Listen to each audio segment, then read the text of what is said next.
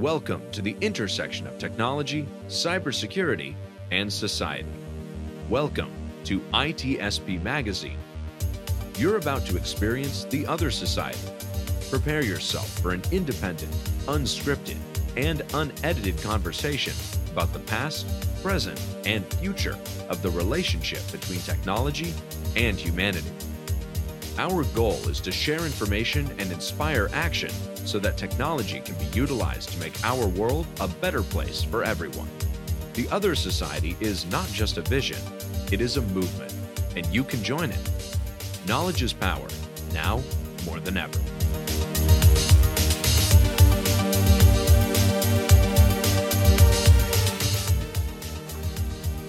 Marco.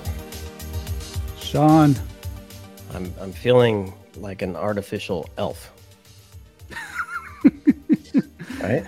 Well, you know, I'm getting in the Halloween mood right now. So if you want to skip directly to Christmas, I'm good with that. Right. Yeah, let's go straight to Elf on the Shelf. You know, I was actually asking Siri this morning. I say, how far is Christmas? I say it's Christmas every time you want it to be.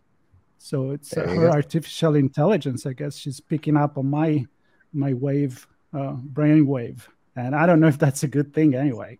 Well, it's whenever the AI tells you want it to be. Which means it's whenever the people selling you crap tell you want it to be. So wait. So you're saying that my artificial intelligence being hacked? That's what you're saying? Certainly biased and written to take advantage of you. And I am just drinking. Sometimes not maliciously. I'm just drinking it up. Many times, yeah. There you go. You're drinking up. I guess. Wow, talking about drinking sounds like we're drunk here. We are drunk. People are looking at the screen going, these guys. Bring me back on track. Attention to their guest. What a couple of a-holes. All right, let's bring you back on track. So I'll let you introduce the publication, the ELF, which is why I went with the elf joke. European Liberal Forum. We had the honor to work with Professor Luigi Martino to work on an article as part of the broader publication that he put out recently. And of course, Marco. Well, certainly I don't know much about anything, and I think you're right there. I remember we wrote an article, and we decided to focus on artificial intelligence and the relationship with cybersecurity. Yes. And the old publication that Luigi was following was either 10 contributors or something like that, 10 article at least, some co-authors like ours and some not. And there was everybody could pick something that to make suggestion to the European community on how we could act on cybersecurity, I guess, before it's too late. Some people brought in space security, some other privacy, some other, like us, decided to go with artificial intelligence. But because we don't know much about it, we talk a lot about it, but we are able to do so because we have such a great network of people. So these are the people, some of them, that contributed to the article here on the show today on the Other Society, where we're going to talk loosely about that article. So I would say the topic is artificial intelligence and cybersecurity. How can they go together? How they should go together? And Sean, I'll let you introduce our guest. And one has to go really quick. So, I know. So priority. Normally I would start with her, but I'm going to end with her. I'm going to say Matthew Rosenquist is on, who's been a guest a number of times on the show. And it's great to have him back. Thanks, Matthew. Kevin McNish, who has been on the show and is also helping to lead some conversations on ethics and digital society as part of the Other Society series. And great to have you on again, Kevin. And both of you, thanks for the contributions. And certainly last but not least, Keenan Skelly, who contributed to this as well and is also a host of the National Blast here on ITSP Magazine, the podcast that digs into policy. So I suspect you'll cover some of that in the few minutes you have with us today before you tell us to F off. But definitely. So fly off. That's what, fly off. Yes, fly off. Rack off. I want to quickly, because you do a lot in the area of AI and XR, and it's hard to decouple these things, right? There's data driving all this stuff and algorithms and certainly policy for what's appropriate from a from a privacy perspective, and how do we protect people's information, and it's all interconnected. Some of the things you're working on, Keenan, that are related to this topic of combining AI ethics with cybersecurity. Yeah, all of them, basically. I mean, aren't we all in that kind of space now? Yeah, but you have a couple, maybe not an arm's long list here, but maybe a few of the things you're involved with, so people can find you. So I think that, of course, there's the show on ITSP, the National Blast, which I definitely talk a lot about policy and legislation specifically for cybersecurity. But also, I recently co-founded the XR Village, which is meant to take a look at all of the technologies, whether it be hardware or applications or platforms that are running AR, VR, XR, which I'm now grouping all of that into XR. And I even put it on the t-shirt. So it's official now. We're just going to call it all XR. Okay. I'm going to need likes on that. So the idea there is to actually start looking at some of these privacy issues, looking at some of the technological security concerns, because as somebody who has developed games in the past for teaching cybersecurity and who is very interested in doing that again, when you start looking at development of things for the metaverse, it's scary. It's really scary as a cybersecurity professional to know all of the things that are possible for developers to do right now. And the fact that there's really no reins on this whatsoever. And we're at the early stage of this kind of development where everything is still involved, right? Artificial intelligence is involved. Biometrics is involved. Tracking, your eyesight is involved. What kinds of things can we really do with this is the question. And how do we make sure that there's privacy, safety, and security? And this is something that was touched on in the article also, and I think we all kind of hit on in our own way, is that privacy and safety and security are really all the same thing. They go hand in hand.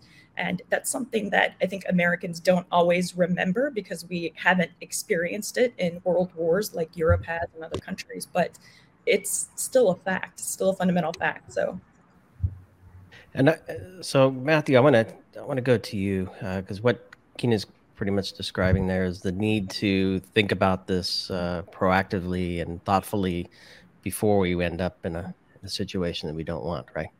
So we talk about these things: X in design, X by design, security by design, privacy by design. We're touching on the broader review of ethics in the European community and abroad and around the world. How about ethics by design? And I know in the article we present that we want to connect cybersecurity and ethics and privacy together. How do you see that kind of coming together?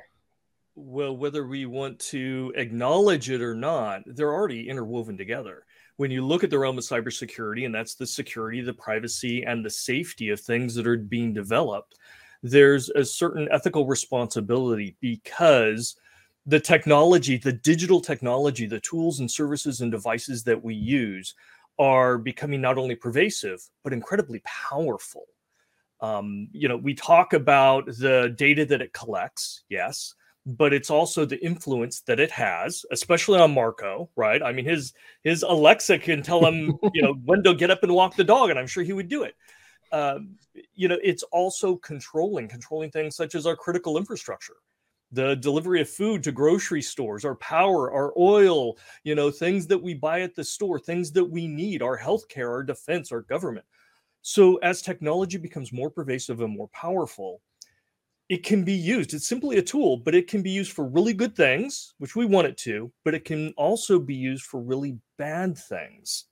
And when we talk about ethics by design, we're only talking about half of the story there, right? Because developers are designing that next tool or service or capability to do some cool functionality. And yes, if you have ethics by design, you're trying to make it ethical in what they're designing it to do, but it's not taking into account those brilliant communities that will take that, whatever it is, and misuse it. Use it for other purposes. Use it for malicious and personal gain and everything else to the harm of others. And oh, man, think about I raise my hand. Go. So I totally agree that, everybody that makes technology wants to make the world a better place, right? When Einstein was theorizing about the nuclear bomb that would give the whole world energy, at some point he got to the point where he was like, dude, this could be bad. Like, this could really be bad. Like, this could be used in a bad way. And he went to the president and he said, look, this is going to be bad for everybody. I think we need to just shut it down. Now, obviously, we didn't shut it down and we continued on with that. And we saw the effects of how that happened. But there were people who were building it who knew. And I think in cybersecurity, we don't give cybersecurity developers enough credit anymore, right? I mean, they're being hacked constantly. Their stuff is all out on the internet because they get hacked all the time. Like, they're concerned about their security, even if it's for themselves or for their company. So I think we have to have some kind of built-in piece to that, where when you learn to develop technology, you learn to be able to spot if something's going to be harmful and what you can do to help mitigate that. You have to have that adversarial mindset. And unfortunately, a lot of developers and engineers don't, right? An engineer's mindset is, how do I solve problem A? How do I get from one side of the canyon to the other? It's not, how do I use that to do something really, really bad? And that's that adversarial perspective that we need to get more entrenched. And that's where things like safety and privacy and security and digital ethics, that's where that begins to blossom. Because it's those actors that are looking to do bad things, that's where you start building those guardrails of safety and privacy and ethics and everything to corral them. I would challenge that's where you start, because I think you did say this earlier, Matthew. You did that. Ethics by design is really important in the first place before you start looking at intended and unintended consequences. So I think it's really crucial while you're designing the apps, while you're designing the software, whatever, in the process, to be asking the questions that designers typically don't ask, because they've not been trained to. They've not been trained to think in those ways. And I think it's a major challenge that that just isn't in the mindset. As you say, it's a matter of coming in, seeing a problem, solving the problem. But that problem is defined in very, very narrow focus. What's needed, I think, is to broaden the focus out about what makes a good product. So a good product isn't simply a product which does what is nominally required of it. A good car isn't simply a car that gets you from A to B. It's a car that gets you from A to B safely. It's a car that gets you from A to B without driving onto the sidewalk and killing people. And you need to be thinking about all of those issues while you're in the design process. But absolutely, part of it needs to be, what are going to be the unintended consequences of this, even when it's used deliberately, let alone when it's used maliciously. She's going to burst over here. I know. Hands up. Hands up. Hello. Hands up. I have to jump. But I wanted to say in my closing, argument here is that's why every single product team in the world should hire hackers, hire gamers, hire those two things, and maybe a lawyer to make sure that you don't go to jail because of either of them. And an ethicist. And security to watch the hackers. Yes. This is how we think. We look at things and say, okay, how do I break this? How do I make it do this? Oh, it has this protocol. I could totally use that to go in here. That's why the world needs hackers. That's why the world needs gamers, and unfortunately also lawyers. And don't forget to add somebody that tells you what you're doing may be a little bad. So you want an ethicist there as well. Yeah. Keenan, listen, we know, yes. we know you have to go. So when you do, you're promising you're coming back to follow more in this conversation. Cool. Thank you for stopping by. We appreciate that. All right. Bye, everyone. Yeah. Kevin, I want to go back to you because it's kind of like connecting to other conversation we actually recently had. And I'm like, I like to be sarcastic somewhat, but I wonder, are human design, do they have human the ethic by design in our brain? Because you would think it would be normal. You're designing something as an architect, as an engineer, as a developer. Shouldn't it be the first thing that come in your mind? Like, am I bombing things here? Am I creating something a little too dangerous or not? I mean, It's Well, philosophical. I think there are, again, I think Matthew, drew out a really good point about there's the unintended consequences of something which can happen where somebody comes along and maliciously takes it and misuses it. But there's also the stuff where you're just simply not thinking along the right lines that can protect people along the way. If I give you an example about playgrounds, right? Back after the Second World War in the UK, there were a lot of bomb sites, understandably. And people noticed that kids, particularly in inner cities, were playing in the bomb sites, were playing in these massive craters, and sometimes there was unexploded ordnance there. And so they figured, okay, we've got to go and sort this out. So all the engineers that had been working on planes during the war went and built play parks. But they were thinking about rough and tumble, kids going out there, mucking about. Safety wasn't a concern, or at least if it was a very minor concern. It wasn't high up on the agenda. And it was only by the late 70s that we started in the UK, started to address the fact that there were implements in most playgrounds in the UK that were killing a number of children every year. And nobody was dealing with it. And so that finally started to be addressed. The development of the automobile, very, very similar. Originally, cars were developed with a fairly basic approach. And it's only with time that safety belts and side impact protection and bumpers and things like that were all added to the car. So if you're not thinking in that way in the first place, then you're not going to be addressing those problems, because quite often you just get excited by the solution that you're developing. And this draws me to, we've probably added, I don't know how many items to the list of things that people need to ask when they're building a product, right? I mean, we didn't even get into ESG, social governance, and the planet and climate change, and I don't know. The list can go on and on and on, and that's kind of my point. Is that what takes priority? Is there a line? Keenan made the point that somebody raised a flag that said, so somebody thought about it, asked a question, answered the question, presented the answer, said, this is bad, yet we still went through with it.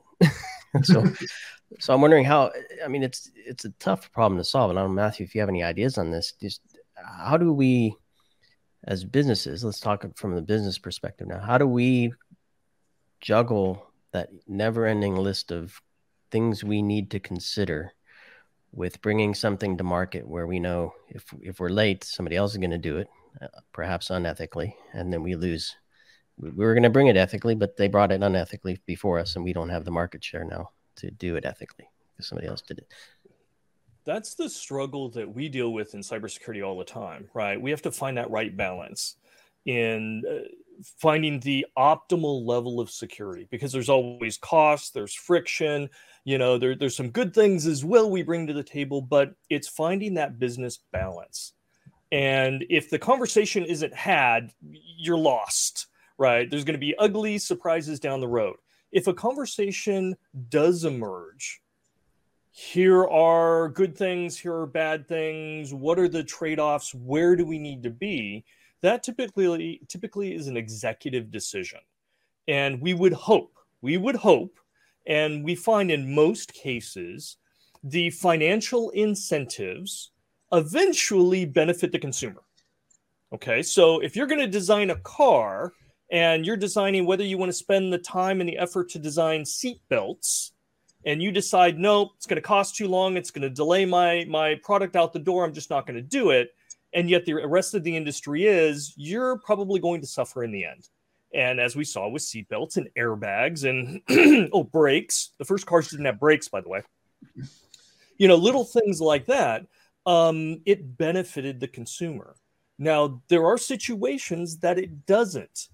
Privacy, for example. We saw when it came to digital privacy, there really wasn't a financial incentive that was good enough to keep companies from harvesting data, hiding it, telling people or just not telling people when they lost it, things of that sort. And it actually required regulation to come in, to mandate, to offset the financial incentives that were just absent. So we've got lots of situations, but as Kevin talked about, you have to have the conversation first. If you're not even having the right people in the room that can make the decision and follow through on it, then it doesn't matter. And I'll tell you, you could have the greatest open-minded engineers in the world and that want to talk about security. But if their management and their executive management say, no, don't worry about that. We'll take care of security after we release it. We're not going to fund it. We don't want you to meet with security. We don't want to have the conversation. It's a waste of time. We have to get it to market. That's the most important thing. Bolt on security afterwards. Oh, sure, we'll take care of that.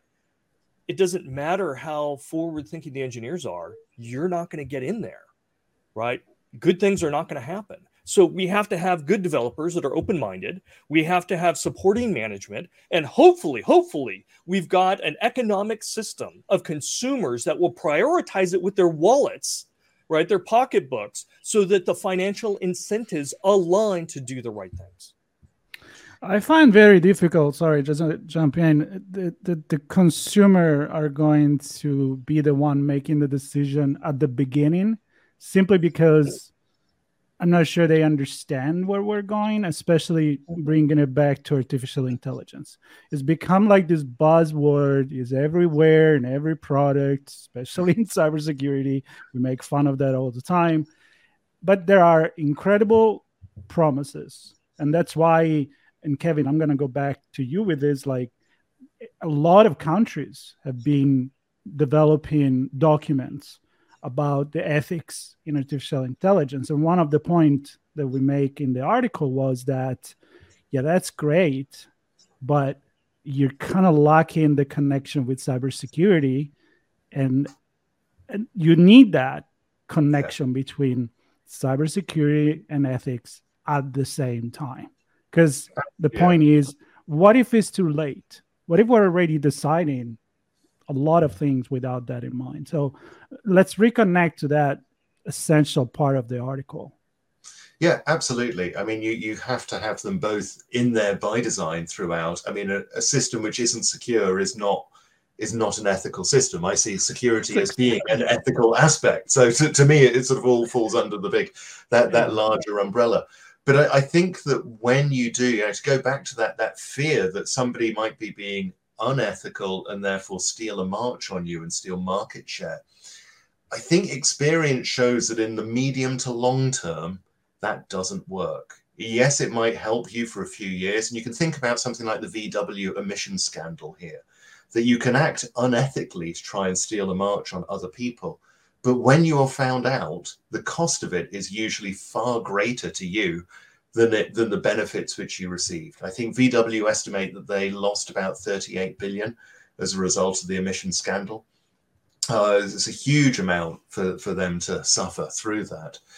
And so I think there's an inevitable problem which happens when you are not ethically conscious, and I include security within that says that when people recognize that that's been the case, and one of the nice things with all these AI ethics codes of conduct that are coming out is that there is this general agreement about what we're talking about now, that when people say, oh, well, you weren't respecting of privacy, you weren't respecting of security or robustness, then your product will suffer and other people will fill in that space who have taken the time to be ethical. So I strongly believe that over time, the ethical approach, the secure approach will win out. The question is, what's the cost in the meantime for all the poor people who suffer using the poorly, the system which isn't secured? $50. If that's it, they're pretty fortunate. That's all. Hold on, let me write a check. or the cost for the few people that at the beginning were driving cars without brake. Precisely. Or those that bought the Ford Pinto, back in the 70s. There can be some serious costs out there. Yeah. Well, and in the UK, with the cybersecurity attack we had with WannaCry, which took down the NHS, the British health system, took it down for several weeks. And that was running hospitals and administration for patients and so on. I mean, lives were at stake.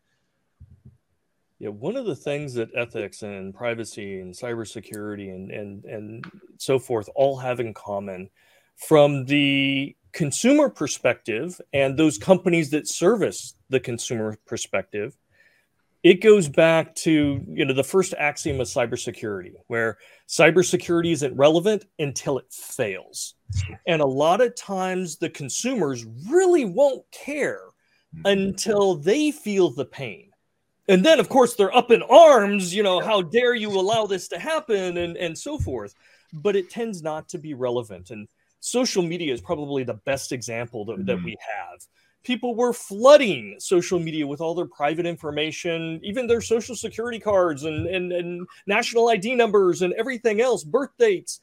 And it really didn't matter to them all that much until the ones started getting victimized. And the ones that were getting victimized, their credit cards stolen, their identities stolen, loans were being created in their names, all these kinds of things. That's when you started to have people go, whoa, I don't like this. And privacy became marketable. Privacy and security then became meaningful and a competitive advantage. And we're not all the way there. There's still a lot of suffering, unfortunately, to go before we've got mass adoption and everybody raises their hands and go, yes, we need security, we need privacy, we need safety, we need ethics. Yes.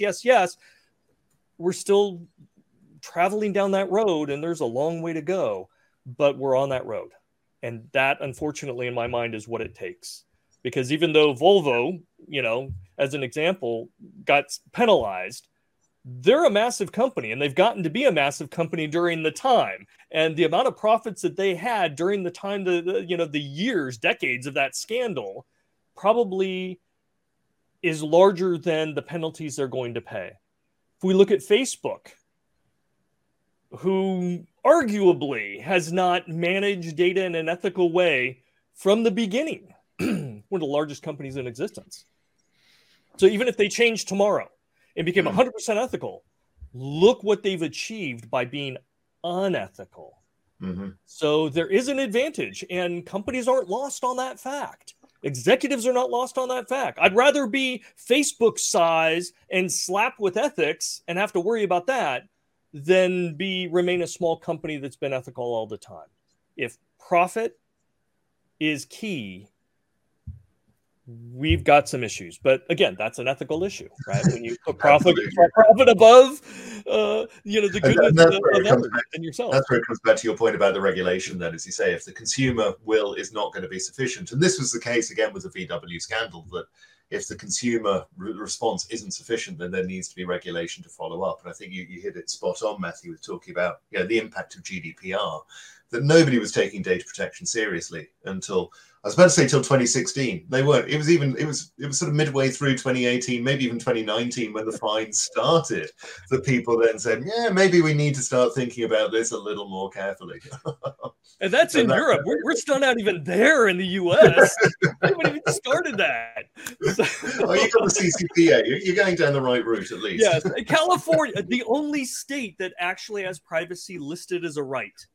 The only state out of 50. One out of 50. We're getting there. Who's right? Who's right?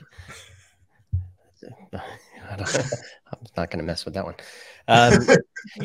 So I want to go to maybe kind of bringing this home, or not home, to a point for our listeners and viewers to really understand what the possibilities are. In the article, I think we cover a few different things, like so there's, I guess with AI, for me, the main point is to bring decision making to bear at scale, right? So we can only do so much as humans. So we use AI to help us analyze information to make better decisions, or take certain situations and perhaps steer things a different direction. And sometimes the algorithms might get it right. Sometimes they might get it wrong. Sometimes they might be biased. So I guess one thing we point to is the algorithm could be compromised, right? Either with bad data or some injectable bits or code that changes how the algorithm does what it does and the outcome that it makes. The systems that it runs on could be compromised, so they could become unavailable or lack integrity, right? And the data that they're hosting could also become available, lack integrity. And there's kind of the flip side, which is that AI could be used to fight. Bad AI could be used to fight good AI. So kind of getting in the way of the AI doing what it should, and perhaps criminals using AI, maybe a fourth one, criminals using AI to scale their own offenses against good things or otherwise. So I don't know if either of you have any, maybe Kevin, start with you, an example of where that might come home to roost for some folks sitting at home or sitting at work. Wow. Which of the four? Because any of them. Anyone. Because it's the thing we said earlier, AI is so, or at least the phrase AI is so ubiquitous now, but it does impact us in so many ways through our various Home Assistant apps. And I won't mention any names because about 3 units will spring into life in my study if I do. But, if any of those were compromised, the impact that would have to be able to turn on a microphone remotely, or through my reliance on a machine learning system which influences my sat-nav system, for example, something like that. If that were poisoned and that were impacted, you look at the number of people that follow bad advice on sat-nav systems. And yet if there was some attack or some compromise on that, then that could be huge again as to how people drive, how they act, and so on. There are all sorts of, basically you just think about any area in which AI is being used and influencing our lives at the moment, and then think what that would look like were it compromised. I don't remember what country it was in, but I saw an article, and I can't validate, I can't verify if it's true or not, but an app was used to hail a bunch of cabs or shared rides. It was in Moscow. Okay. Yeah. Basically pulling a bunch of drivers into the same spot at the same time. I don't know if that was a compromise of an algorithm or just a compromise of or use of scale at some way.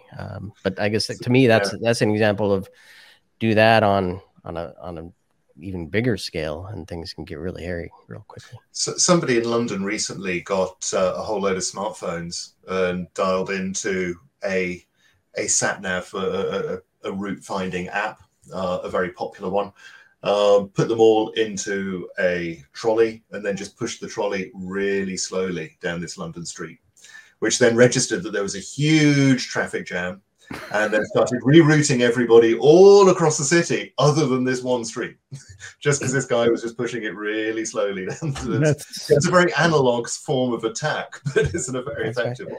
Well, that brings me back to one of our very first conversations, Marco, and this really brings it back to the ethics as well. Remember our conversation around autonomous vehicles, and if one is investing a lot in advertisement on a platform that also controls the traffic maps and if you are a premium member, maybe you get a better route than somebody that is not paying the premium to get. You're not paying the premium, live in a neighborhood that isn't paying a premium. You get all the traffic through your neighborhood because.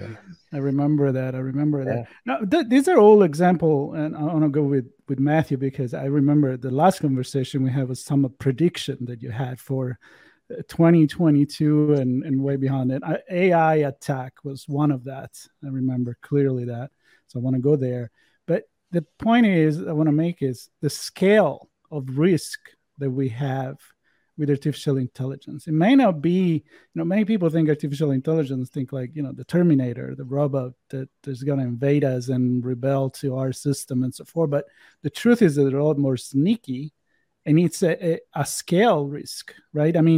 Matthew, I remember you were talking about an attack that can be multiplied to infinite, and therefore being a number game, it'll be successful. So tell us about absolutely. That part there. Well, we're talking about fairly benign attacks, and it really comes down to how much we use and where we use AI. AI is used to determine, nowadays whether you're going to get a loan or a credit card, or what percentage you're going to pay on a credit card, whether you're going to buy a house. We're using AI now to determine what candidates out of the candidate pool will actually get interviews, right? Who's going to be in there? Things like that. That can be pretty impactful for an individual or a community even. You talked about, manipulating the traffic maps.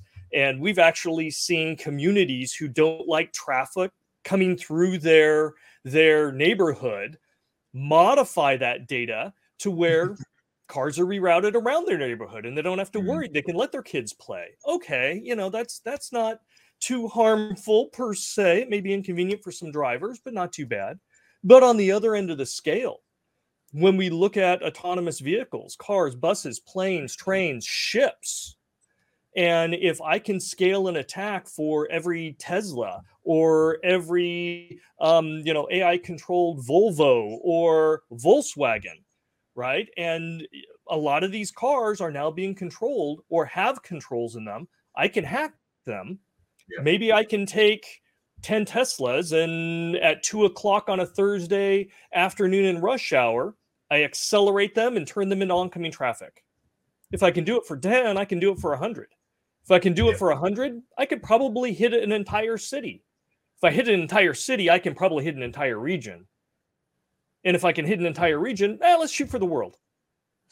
Well, wait a second. When you've got planes becoming big lawn darts at the end of fields, when you've got ships crashing into each other at high seas when they shouldn't, right? When you've got trains hitting into each other, cars crashing, wait a second, right? That's not benign anymore. That's not an inconvenience. And yet, the benefits of AI allow us to be more efficient and effective in the transportation sector, also the energy sector and food distribution sector, and the way farmers are plowing their fields, and the way medicine companies are creating and manufacturing drugs. Now we start looking at the compounding risks in every aspect of our life. Not just whether you're going to get that loaner job, not whether you're going to be redirected around a neighborhood that wants more privacy, but these are tipping point ideas that can cause life safety. You, your family, your neighborhood, your society, maybe your country, right? That's when the escalation begins to occur. And we want to address it before those really, really bad things happen. But I guarantee you, each one of those things, as horrific as it sounds, is power. And there are many people out there that seek power. So they will be pursued. It is human nature that they will be pursued.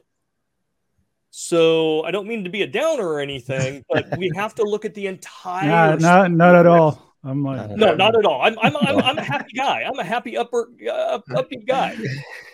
So I advocate look at all of the risks. Let's not focus on only the super bad ones. There are a whole bunch of benign ones too that play in. But let's look at the entire spectrum, because what we have to do is, we talked about before, we have to find that optimal risk that we're okay with based on the costs and the benefits and the friction and the security and all of that. We find the right target, and it may be moving, right? But we find the right target, and that's what we pursue. But in order to do that, we have to do what Kevin said. We have to have the conversations. We have to have paranoid people like me in there to say what's really bad, as well as other people to give the entire spectrum. And let's have that open conversation. Let's talk about what's right and what we need to do for everyone. Yeah, I like that. And I'm going to put the spot on Kevin here. Hopefully not too difficult for you. Not necessarily the answer to the big problem, but how do we have those conversations? I guess is really where I really want to go, because we tend to compartmentalize things. So if we're asking questions around ethics, then there's a team of ethicists and people interested in that. They come together and they talk about it and they present something. Then there's cybersecurity, which may or may not be separate from risk, right? Which may or may not be separate from privacy, which may or may not be separate from R&D and the business value we're going to create and the markets we're going to penetrate and grow in. So my question is because the whole point of this article is, if you're talking about ethics, you should also be talking about cybersecurity specifically. That's what we're presenting in this article. How do we change, assuming businesses are talking about ethics, how do we change that conversation to include cybersecurity?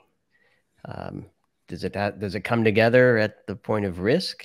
Is that a common common term or viewpoint that folks can look at between the two? Or I don't know, how do we bring them together in a meaningful way?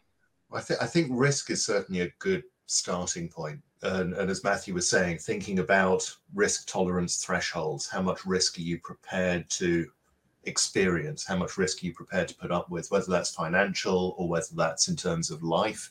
If you're a government running a public transportation network or something like that, at some point you have to have the cutoff.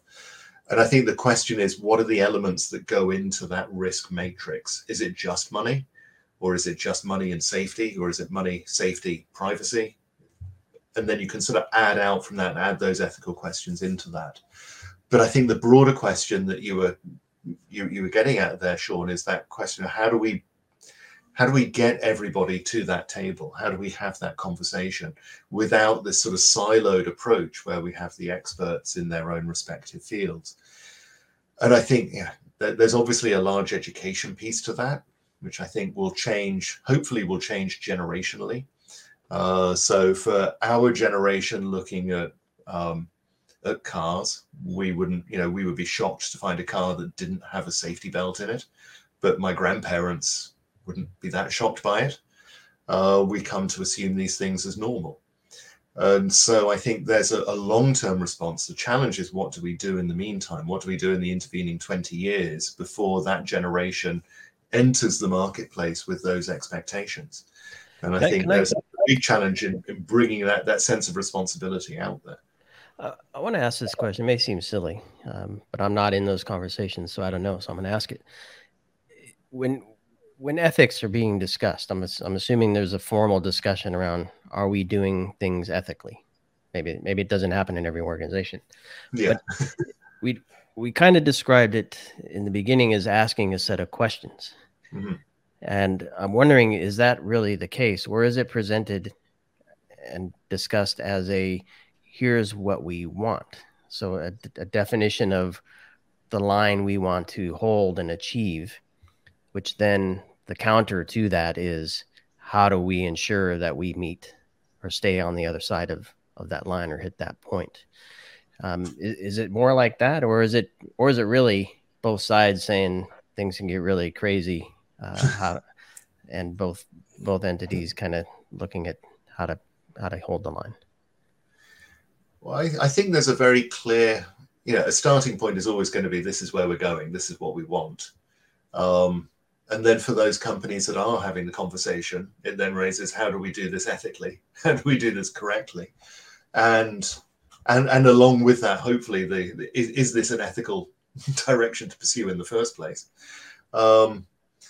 And then once you've had that question of, is this, how do we do this ethically? That's when you start looking at the development process, the implementation process, and say, okay, what are the issues in order to achieve this ethically? What are the risks? What are the consequences if we don't do it ethically?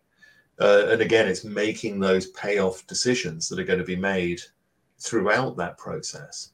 But again, I come back to the point, if we're not having that conversation, then those decisions are being made. They're just being made implicitly. They're being made without anybody really thinking it through. And that's where you get into these ridiculous cases where you get very, very biased AIs, because nobody has asked the question about what if. How do we develop this ethically? We develop it in such a way that it's not going to bias against a certain group of people. And if nobody asks that question, implicitly it probably will be biased against a certain group of people. Yeah, because I go back this to is actually, sorry, card. Sean. Yeah, go for it. No, I was going to add, because I just remember that this was part of what we put in the article, and it came out that compared with other technology, artificial intelligence is really human. I'm not saying all the others are not human. We are the one that imagine, develop, and create technology. But the artificial intelligence in particular, it is feeding on what we feed as what we believe is intelligence, right? All the information, it comes from us. So if you ask Dr. Evil, he's going to tell you what is good for him. It may be a little bit different than what is good for everyone else. But then the question for me is, Matthew, where do we apply cybersecurity in artificial intelligence? It's not a firewall It's not a filter for spam and email. I mean, where does it go? It's such a, I don't know, such non-concrete technology.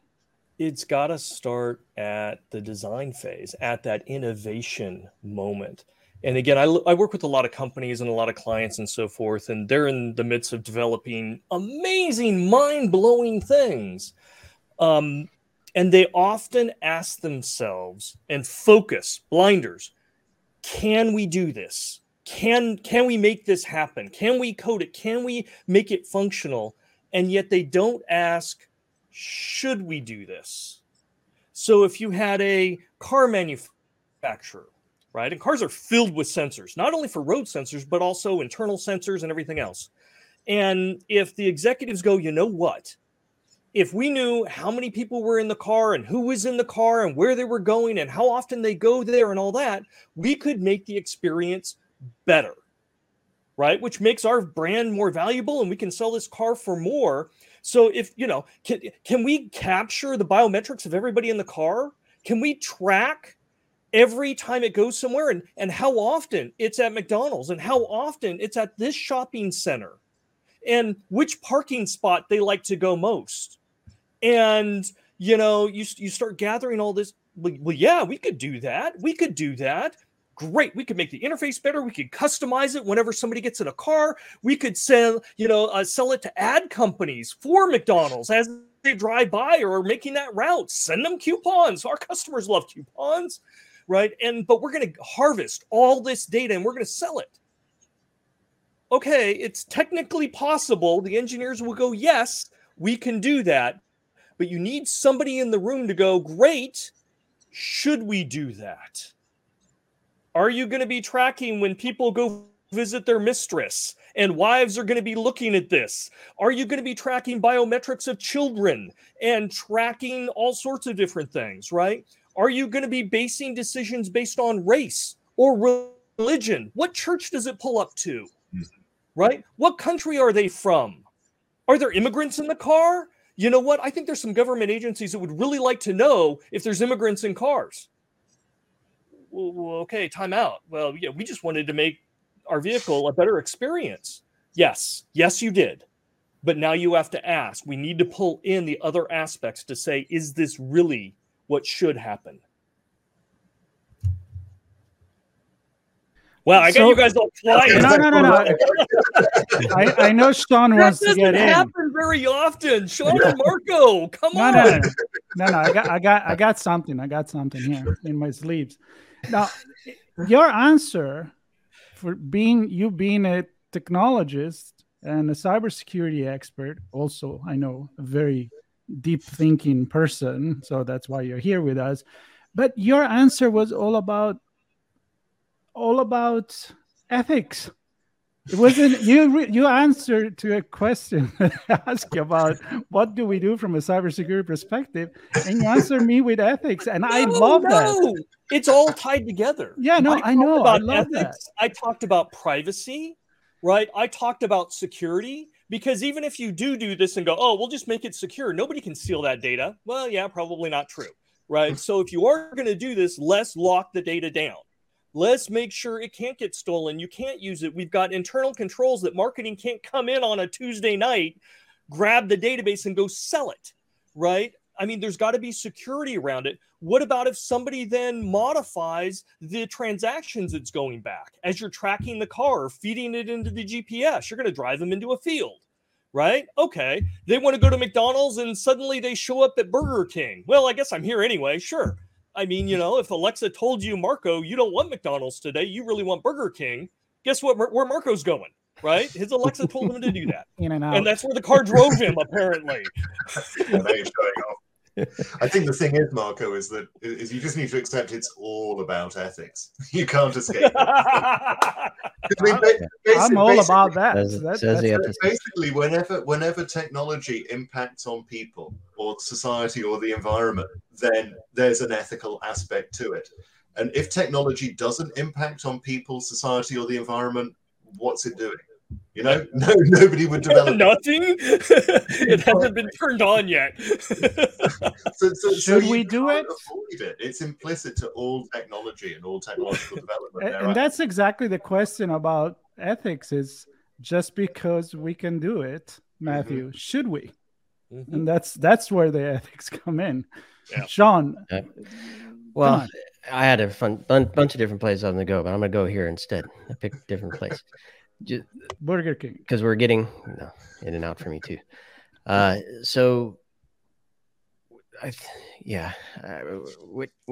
Matthew, the couple of examples you gave to me, you started to move off the confidentiality piece a little bit.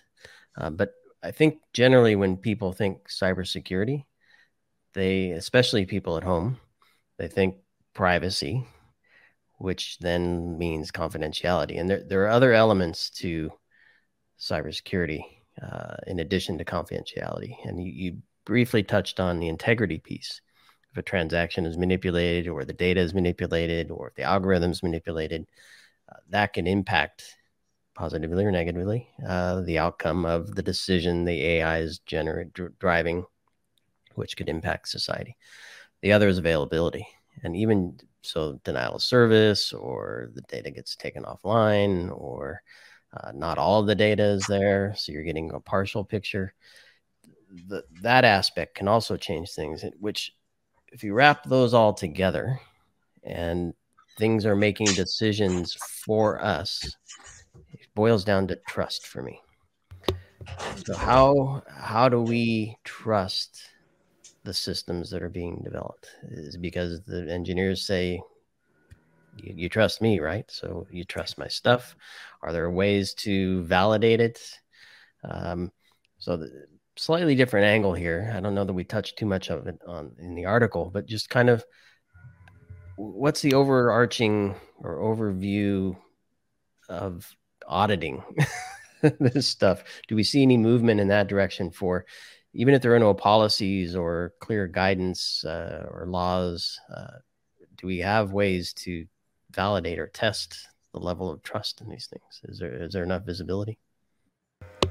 There's not an easy way. There's always some type of test that can be done or derived, but typically it's at such a granular level that it's not like you, I, or a consumer can do it.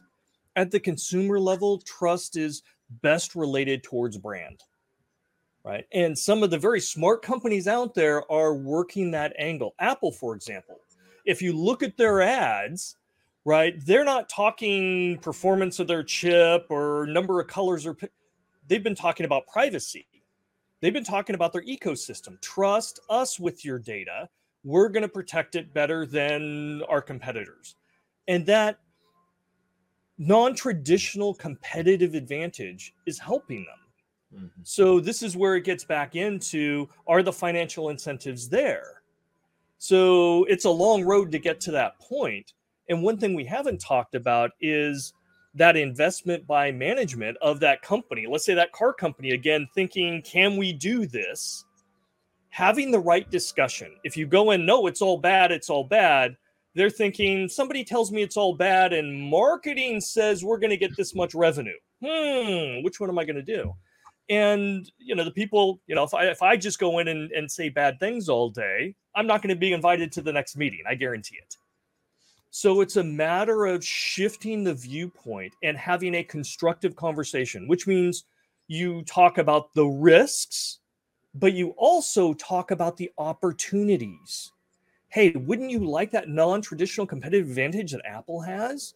Well, guess what? Look at Volvo. Volvo makes the most secure cars in the world, right? They built their company with that idea of safety, right? How can security, privacy, safety, and ethics help your company, your products differentiate itself, bring in more revenue, increase market share, increase margin, raise average selling price? Because it can do all of those things. I go into a meeting like that, and now I've got the interest. I've got the interest of the parties there. But it takes the company to make the right decisions and invest in them, And then that eventually manifests into the goodness of the end users downstream. But it's not something we normally do. Unfortunately, people in my organization, in my industry, we talk about the bad things first. I'm going to tell you about all the scary things. These are all the nightmares. When in fact, we need to have that balanced approach in showing the risks and the opportunities. Yeah, and I see an opportunity here for cybersecurity perhaps to ride the coattails of ethics, right? Get in there on those conversations. Because to me, it sounds like in the two examples we just covered, Apple and Volvo, those were ethically driven visions that creates a set of values that those companies live and breathe by, right? And therefore their R&D and their operations and perhaps everything else kind of follows those values, and then creates a product that also follows or meets those values. So is there an opportunity here for cybersecurity to kind of attach itself to that? I don't know, Kevin? We all started. Everybody here started by saying, all the experts said, it's all integrated. When you look at privacy, you look at ethics, you look at security, you look at safety, it's all interwoven. In fact, I would argue you can't tease them apart. They come as a package deal. So yes, we're all together. We all win together in a privacy question is, ethics, or we lose together. Okay, maybe the better question is, are companies just not doing things ethically? They're not asking the questions, because they're very far and few between the number of companies that present themselves like the two examples we just provided, right? Which either tells me that stuff's not bubbling up, it's not important, or companies just aren't doing it. I don't think the decisions are being made, right? I don't think the conversations are being had because you don't have the experts in there to be able to make those discussions meaningful, right? If you bring Kevin in and have Kevin talk to your C-suite and your board, now you're raising the level of awareness around ethics, right? And maybe even a smidgen of privacy and security and everything else, because again, they're all tied together. And maybe they bring someone like me in and I'm going to focus on security, but I'm also talking about ethics and privacy and everything else. And now you start getting an up leveling. But to be honest, the industry had moved so fast and goes after the dollar signs so quickly, right? Give me the minimum viable product and get it out there, right? So fast that we're not having the conversations. And you need the experts. You need them at the level where they're getting the attention at the right time with the executives to push the narrative forward, to have the conversations and evolve the company into one that's ethical. And, I just want to finish, at least my last comment is at this point, talking branding in a way. And I may question if ultimately, do I know if Volvo or Apple or any other company, did it really start the conversation with ethics, or did it start it with say, maybe we can go that route, but also look like we're doing the ethical thing, which is great. I mean, honestly, I don't care where it comes from, but it means that the time has changed for the consumer to appreciate that. There is another company that just happened and has nothing to do with technology. Well, it's still technology, but they make clothing, sport. It's a Patagonia. Just a week ago in the news, the founder of Patagonia said, screw this, I'm going to open a foundation. I'm happy with what we're making, and all the money that we make on top of paying people is going to go to a foundation that is going to put money to the environment. And that company, let's be honest, has always been created because of a true inspiration for the environment. So in that case, it's true. But at the end of the day, look, if you're going to make first your business decision, but you're doing good for humanity, I'm okay with that. You got to make money. You got to pay the bills, right? So with artificial intelligence and ethics, I think the lesson is a little bit bigger than that, because I think it's allowing us to look inside ourselves. Because as we develop artificial intelligence, we look at who we are. I mean, why do we call it artificial intelligence anyway? Some people say it's not artificial and it's not intelligent. I heard those. But the point is, it's a way to look at who we are, our society, and I don't know, Kevin, really to use some common sense. Isn't ethics maybe common sense? Well, yeah, I mean, it's one which I have been asking my students for quite a long time as to why we would want to create artificial general intelligence. Right now, artificial specific or narrow artificial intelligence, fine, we've got that. It's already throwing up enough problems, let's put it that way, as we've been talking about. But also, as Matthew listed, some tremendous benefits that are coming down the line. But when I've challenged them and said, why do we want artificial general intelligence? Why do we want to have an AI that would be self-aware? When, after all, the original meaning of the word robot meant slave. What we're basically creating with AI systems and robotics ultimately, and they will be coming together more and more, is that we want things to do the dull, dirty, dangerous work that we don't want to do ourselves. I don't want my Roomba to be self-aware. I don't want to have to think about the human rights of my car, okay? That's not why I want it to be intelligent in any sort of way. So I think in that it does then cause us to question what it means to be human and what it means to differ between a human and a machine and what we're trying to achieve here by all of this.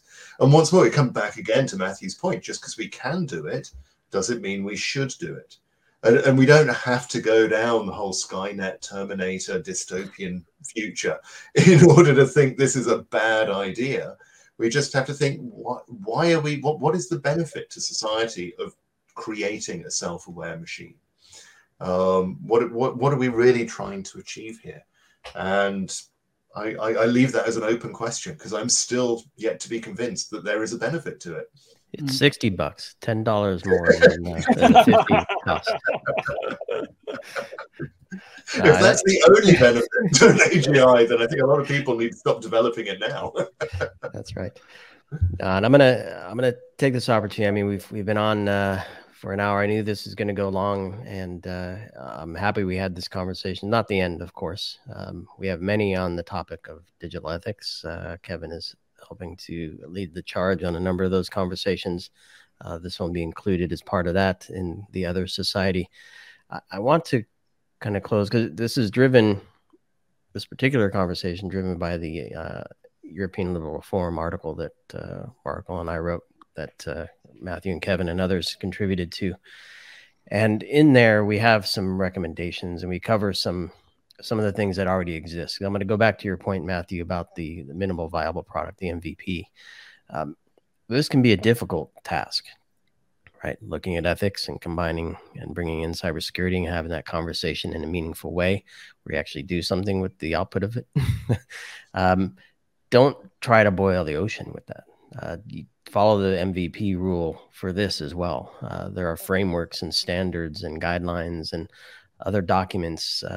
You may not agree with everything, and it may not all apply to your particular sector or type of implementations you're working on, but at least it give you some baselines to have the conversations, understand what you're talking about in a common way, and perhaps start to take a few steps toward an ethical and secure AI system that it seems like every company has now AI in their system. So, yeah, I guess my point is, don't just listen to this and go, "Oh, that was interesting. I'm going to go off and build my MVP product." Take this in as an MVP call to action as well, and fold that in. So, with that, I want to thank Matthew and Kevin for joining us for this conversation, and to Keenan, of course, who is on to help kick it into gear, and she contributed a lot to this piece. All the other contributors for the article, which we'll include in the show notes. And we invite everybody to stay tuned to the Other Society here on ITSP Magazine for more conversations like this and many other topics of categories. So thanks again, everybody.